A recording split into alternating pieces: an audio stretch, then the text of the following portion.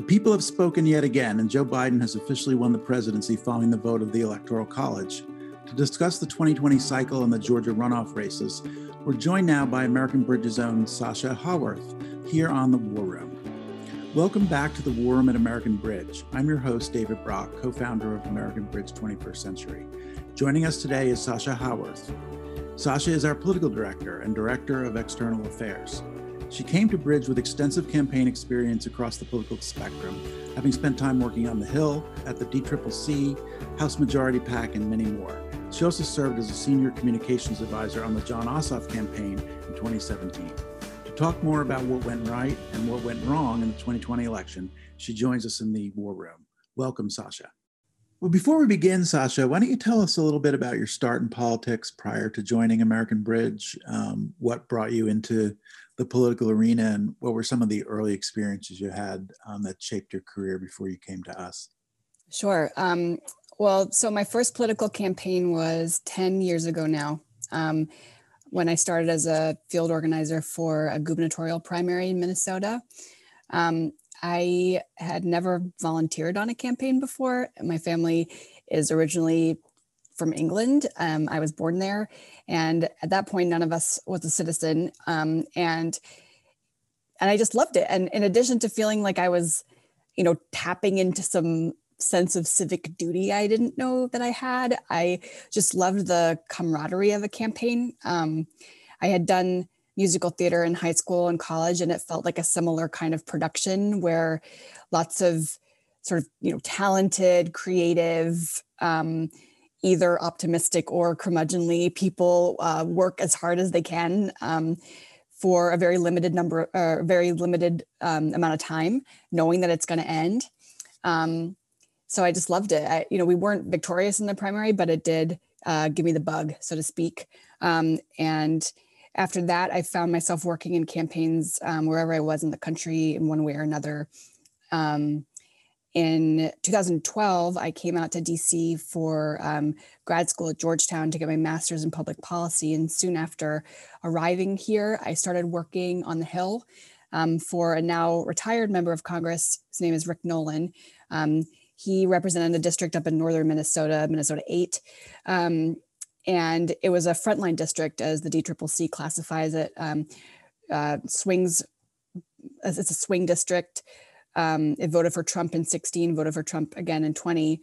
And it taught me not just how Congress works. Working for Rick was an experience because he had actually served in the 70s and came back to serve again in Congress after a 32-year hiatus, which is the longest break that any member of Congress has ever had. Fun fact.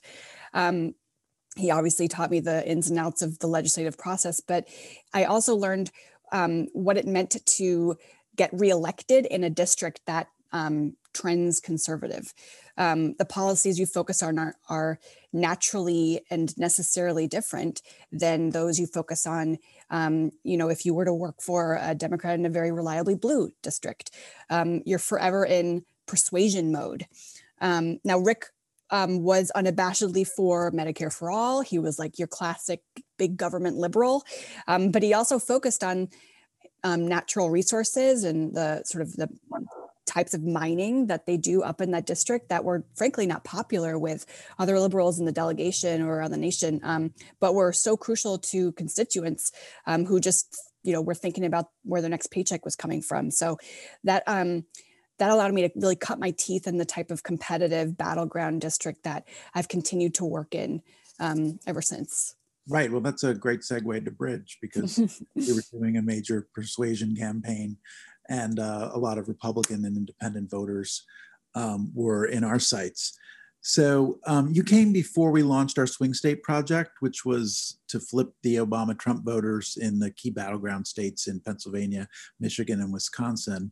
And we know now, after the fact, based on the numbers, that this program was a key contributor to rebuilding that blue wall for President-elect Biden. So why don't you tell us what your role was in the project, and then we'll get into a little bit about how we were measuring our success. But what was the gist of what you were doing for us? I was American Bridge's political director. it sort of is an all-encompassing term. Before we really launched into the paid media part of the job, I was like an outreach liaison to during the impeachment process to committees on the Hill and to other progressive organizations to share the research that American Bridge was doing as part of the War Room's efforts to conduct oppo on members of Trump's cabinet and then in various other, nefarious hangers-on of the Trump orbit during the impeachment process. So that was a cool and exciting part of my job that eventually faded away once we began the paid media portion. So then I sort of morphed into the paid media director, like you mentioned, and eventually launched this ultimately $65 million project in these 3 states. And so tell me a little bit about how we did it. We know the goals were to flip the Obama-Trump voters, and in the counties we were working in, we didn't necessarily think we'd flip these counties, although some of them did end up flipping, but we were working on the margins to keep Trump's margins down. What went into the project? Yeah, we knew right from this outset that we were going to start early to go after Trump, especially among the rural white non-college voters that we didn't talk to enough in 2016. And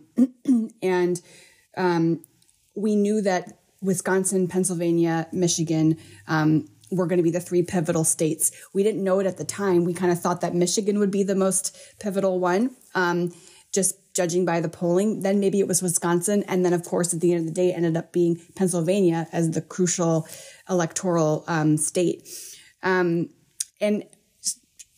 like measuring success was something we struggled with identifying just how to do at the top. How do you measure success in a project, as you point out, that is fought on the margins, especially when you're trying to promote it? You're looking at margins of victory in some of these places, 1, 2, 3 percentage points max in these counties that Trump won, that we were trying to just scrape away from him for 2020. We had terrific data analysts who created a model at the very beginning. So we knew exactly where to target, which counties and which media markets would be most efficient for us to spend our dollars. And they turned out to be not, unsurprisingly, not the big urban markets, but more of these sort of patchwork outer markets where we identified people who were most likely to defect from Donald Trump. We had a paid canvas operation early on. We knocked 80,000 doors within that modeled universe in order to find folks to talk to us. We'd knock on the door and be like, "Hey, how's it going?" We didn't want to come in heavy-handed with issues. From the beginning, we went in with an open mind and really tried to understand what was gripping these folks in the very beginning. So we did that with a paid canvas operation. We also did it with a traditional survey, where and we also invested in a media habit study to determine not only where these voters were, how they got their media, so in what news sources they trusted, but then also really dialed down to a granular level. Is it local news? Is it AM, FM radio? And that's how we determined not only where to go, generally what to say, but also how to do it. And what did you, at the end of the day, I know we did a lot of polling and focus grouping. What did you learn about these voters? And was there one kind of key that unlocked their willingness to think twice about Trump and then defect, or was it a range of different issues? Well, I think, was there one kind of key? I mean, let's talk about, I think it's helpful to talk about who these folks are. These are Obama-Trump voters. These are the large part, the Obama-Trump voters. We identified 1.5 million potential Trump defectors across these 3 states. They're mostly rural. They live in small towns. and they think about politics for like less than 5 minutes a week. Okay, they're not on Twitter, and according to our media habits study that I mentioned, they're not even watching Fox News. So in order to create an effective persuasion ad for these people, you can't go in there, railing about Trump's brash personality, or his lies, or how he cheats on his wife, or all these disqualifying things. And they are disqualifying, to be sure, but these folks, you're not going to win hearts and minds by telling people how stupid the guy that they voted for was. They knew that he was brash in 2016. They knew that he talked locker room talk. Maybe they do too. They knew that in 2016 and they accepted it. They voted for it anyway. So, I had to go back to what I learned working for Congressman Nolan in that battleground House district, where you realize that, maybe they sound like him too, or maybe they know someone down the street that sounds like him too. And so these standards to which you and I might hold our politicians, and I do think that there's an element of, I do think that we should be holding our politicians and our elected leaders to a higher standard. Not everybody may think that way. So going in, it's an overused phrase. And Bradley, if he listens to this, Bradley Baychuk, our president, is going to laugh that I'm using it. But we had to create a permission structure to allow these folks to see our ads and then realize that it was okay to change their minds. And we couldn't do that by beating them over the head with how much of an idiot Donald Trump was. We had to find someone who looked like them, who talked like them, who was from their area, that could talk from the heart about why they have changed their minds. We also knew that from our media habit studies that local news mattered. So rather than, use a clip from MSNBC, we would intercut some footage from, their local news affiliate. That's a local anchor that they recognize, that's allowing them to connect the dots between their lived experience, whether it be healthcare related, economy related, or eventually COVID related, and the policies or the actions of the Trump administration that has made everything worse. So overall, these types of voters are highly skeptical. They know when they're being lectured to, and they don't like it. I mean, who likes being lectured to, right? So we had to really dial it back and make sure that anything we put on TV or radio was what they call, a soft attack. It's not one of those overt, spooky political ads. It's a much more dialed back, calm, soft attack on Donald Trump, because that's the only way that you gain people's trust. Right. So let's talk a little bit more about the style of these ads. They got a lot of attention in the press when we would release them, because it was a somewhat unique tactic where we used authentic voices solely and in authentic ways, their own voice. They were not overly produced ads. And it was basically a voter, a neighbor talking to a neighbor, or a fellow coworker, or colleague, fellow churchgoer, et cetera. But it was all local to local. So how important was that as part of the reason that these ads were, I know, about a month out, rated the most effective persuasion ads that were out there in the campaign? So how important was that, and where did we come up with that in the first place? I think that style of ad was the defining element of our program, and we came up with it because we watched the model of other organizations who had done similar things in 2018 using real person testimonials on TV, and we thought, okay, well, American Bridge, we already know how to talk to Republicans. We already have on-state or in-state staff in Republican areas. Why don't we effectively create field producers out of these staff and try to almost embed in these areas to get to know these folks and ask them, would you be willing to tell your story on camera too? Our if there was one thing that I could do over from the cycle, and knowing that I would save ourselves a lot of time doing this, it would be to not expect to find a lot of these folks who are willing to go on TV. There's so much psychological hurdle, emotional hurdles to overcome, to, talk about your politics, let alone who you're going to vote for, let alone the fact that you are going to admit that you regret having voted for Donald Trump and you've now changed your mind. I grew up in the Midwest. Midwesterners, we don't like to talk about our politics. Working in field, you got a lot of doors politely closed in your face as soon as you bring that up.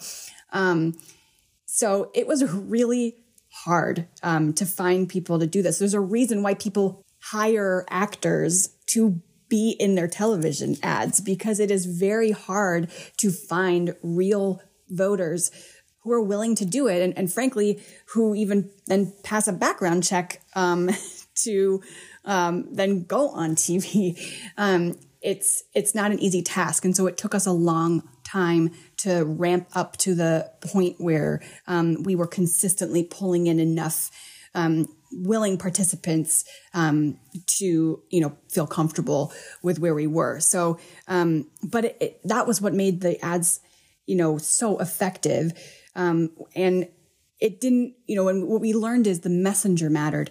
They could be talking about their grandson. They could be talking about their plumbing job. They could be talking about their dairy farm and the cows. And, it didn't always matter whether they were hitting on some poll-tested issue that we knew tested well with these Trump defectors, as long as their story was personal and real, which it was going to be effective.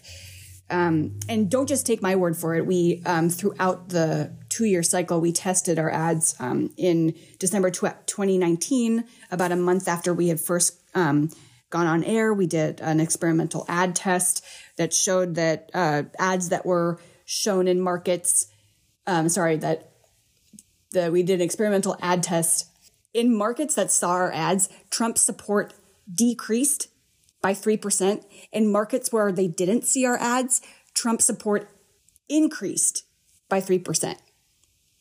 So that was the first clue that we had, that we knew that these things were working, because otherwise it was in a vacuum, right? In May 2020, so about 6 months later, we did another similar ad test. We also did YouTube brand lift test, which shows overall how they're working. We were fortunate to participate in a sort of an open sourced ad testing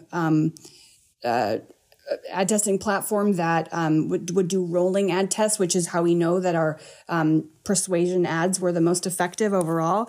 And also I have to think another measure of success was not our typical measure, but there was an ad that we put on air early on to counter an attack they threw out on Biden over China. And in order to give Biden cover, we had this ad in the can. And so we put it on air, and that resulted in a really nasty presidential tweet and a cease and desist. So you have to imagine that when you're getting under their skin, something's working on that front as well. Absolutely. And was it, for the folks that stepped up and were in the ads, was it a good experience for them ultimately? Yes, I think so. Like I said, it's not easy. And we really made sure that, we kept checking in with them. We made sure that they were doing okay. These are people from really small towns. I think one town was like a couple hundred people in Wisconsin. And a couple people were not okay. A couple people were harassed. We had to take down an ad early on because a woman had faced a lot of backlash in her community, and her daughter, asked us to take it down. And we did, out of respect. We don't want anyone to get harassed. That was absolutely not our goal. And, and then later on, another woman told us, we checked in with her a couple of weeks after we aired her ad, and checked in with her, and she said she had just come from church, and her pastor pulled her aside after the service and said, I really wish you hadn't done that. So, and of course that's kind of what you hope, that your ads have an impact in communities like that. That was the goal. We just wanted to make sure, we always kept checking in with them and making sure that they weren't facing too much backlash from their friends and neighbors. So we did these first person talk directly to camera type of ads. I just was wondering if you had thoughts on, there's been a lot of chatter in the past few weeks about these other type of ads, these movie trailer type campaign ads that have taken off on platforms like Twitter. What do you think of that? I think they're effective for a different reason. You're trying to raise money, trying to draw attention to yourself or your organization. I think during the general election, they were also really effective for the audience of one, right? I mean, I mentioned our counterattack ad early on that got under Trump's skin. That's how you do it, right? And it has the effect of drawing the eye of Sauron, so to speak, away from, something else he could be doing, which is, ostensibly persuading the voters that you're also trying to persuade. So it buys you a little time, buys you a little cover. I think they have a purpose, and I'm certainly not suggesting no one make them. I think we knew that for the types of rural, small town, white working class folks, they are extremely not on Twitter. They listen to radio. They don't even have, they're not going to have satellite radio in their car. They're going to have AM, FM radio. And that's where we put our ads. We had radio. We invested heavily in, like I said, the rural media markets, and a little bit of mail as well towards the end. So we knew how to get these folks. And we also knew that, this sort of over the top theatrical spots that are going to do really well mobilizing Democrats are simply going to turn off the types of voters that we needed to persuade, and worse, B, backlash so that they're fired up to vote for Donald Trump. And that's what we saw with when we sort of tested various options along the way, as you do, and we found that these testimonial ads were persuasive because they were persuasive, but they also prevented folks from swinging so far the other way. Donald Trump inspires such fervent support among his base that the second you show a picture of him, the second you play a clip of him talking, they tense up and they tend to go to their partisan corners, and you've lost them. Yeah, right. The defensive reaction. Yeah, exactly. Yeah. Okay, so why don't we talk about Georgia a bit? That's where all political eyes are for the next few weeks anyway. And looking ahead to that runoff campaign, American Bridge is committing about $12 million to targeting working class Republicans and independents to flip over to the Democratic candidates Warnock and Ossoff in this January 5th election. And we know early voting has already begun. You have a history with John Ossoff. In 2017, you served as senior communications advisor in his special election campaign, which at the time was the most expensive House race in I guess, in the nation's history. So based on that experience, what are you looking for in Georgia? How do you think we're going to fare? And any comments on the Bridge program in particular? It's not dissimilar to some of the work we were doing in the Rust Belt states for Biden. That's right. And oh boy, I think that Georgians now, for better or for worse, are used to being bombarded with political ads. I mean, in the last 3 years, we had the special House race. 2018, we had the, two competitive House districts, competitive statewide, and now generals and the ensuing runoffs. There's so much money is being spent in Georgia. The Atlanta media market is about 70% of the state. And that's where the majority of the money is. It's also a very expensive media market. There are many other markets around the Atlanta media market, and that's where American Bridge is going to be investing. So we've taken the lessons that we learned in the 2020 general, where we can sort of carve out a program that communicates to rural small town voters as I said, in a targeted way. We have a modeled universe of potential Senate defectors. It's a combination of people who either are trending towards Democrats. They voted for Biden, but maybe didn't vote Democratic on the Senate ticket, or they voted for Democrats, but might need a little bit more persuading to vote for them again during the runoff. And we also have a couple of GOTV targeted universes that we'll draw from as well. And we're using that to, we've been on TV for a couple of weeks now, and we're using that to craft a program, a communications program that, again, is similar to the soft attacks that we ran during the presidential. At a certain point, all that money is going to have diminishing returns. They're going to be you're going to be seeing the same spooky ads, especially if you live in the Atlanta media market. But if you live anywhere in Georgia, in Savannah, Macon, Augusta, Albany markets, there's, a lot of folks stream TV. It's like OTT, it's radio, it's digital, it's everywhere now. And at some point they're going to either tune it out or they're going to, vote early and then turn it off. Right. So that's where our ads, I think, are going to cut through again, because they don't look like your typical attack ad, which again is persuasive to a certain element, but it's not as persuasive to the rural voters that we're looking at. We took a look before we decided to make the investment. We took a look at the map and sort of, and realized that there wasn't really anybody replicating the type of program that we were doing, that we had just done. So that's where we decided. We're also doing what I think smart investments in some field programs and other areas of the state. But our paid media program primarily will invest in rural markets, rural radio to cut through the noise, and to hopefully, again, chip away at these tiny, tiny margins of Trump support, just enough to put John Ossoff and Raphael Warnock over the edge.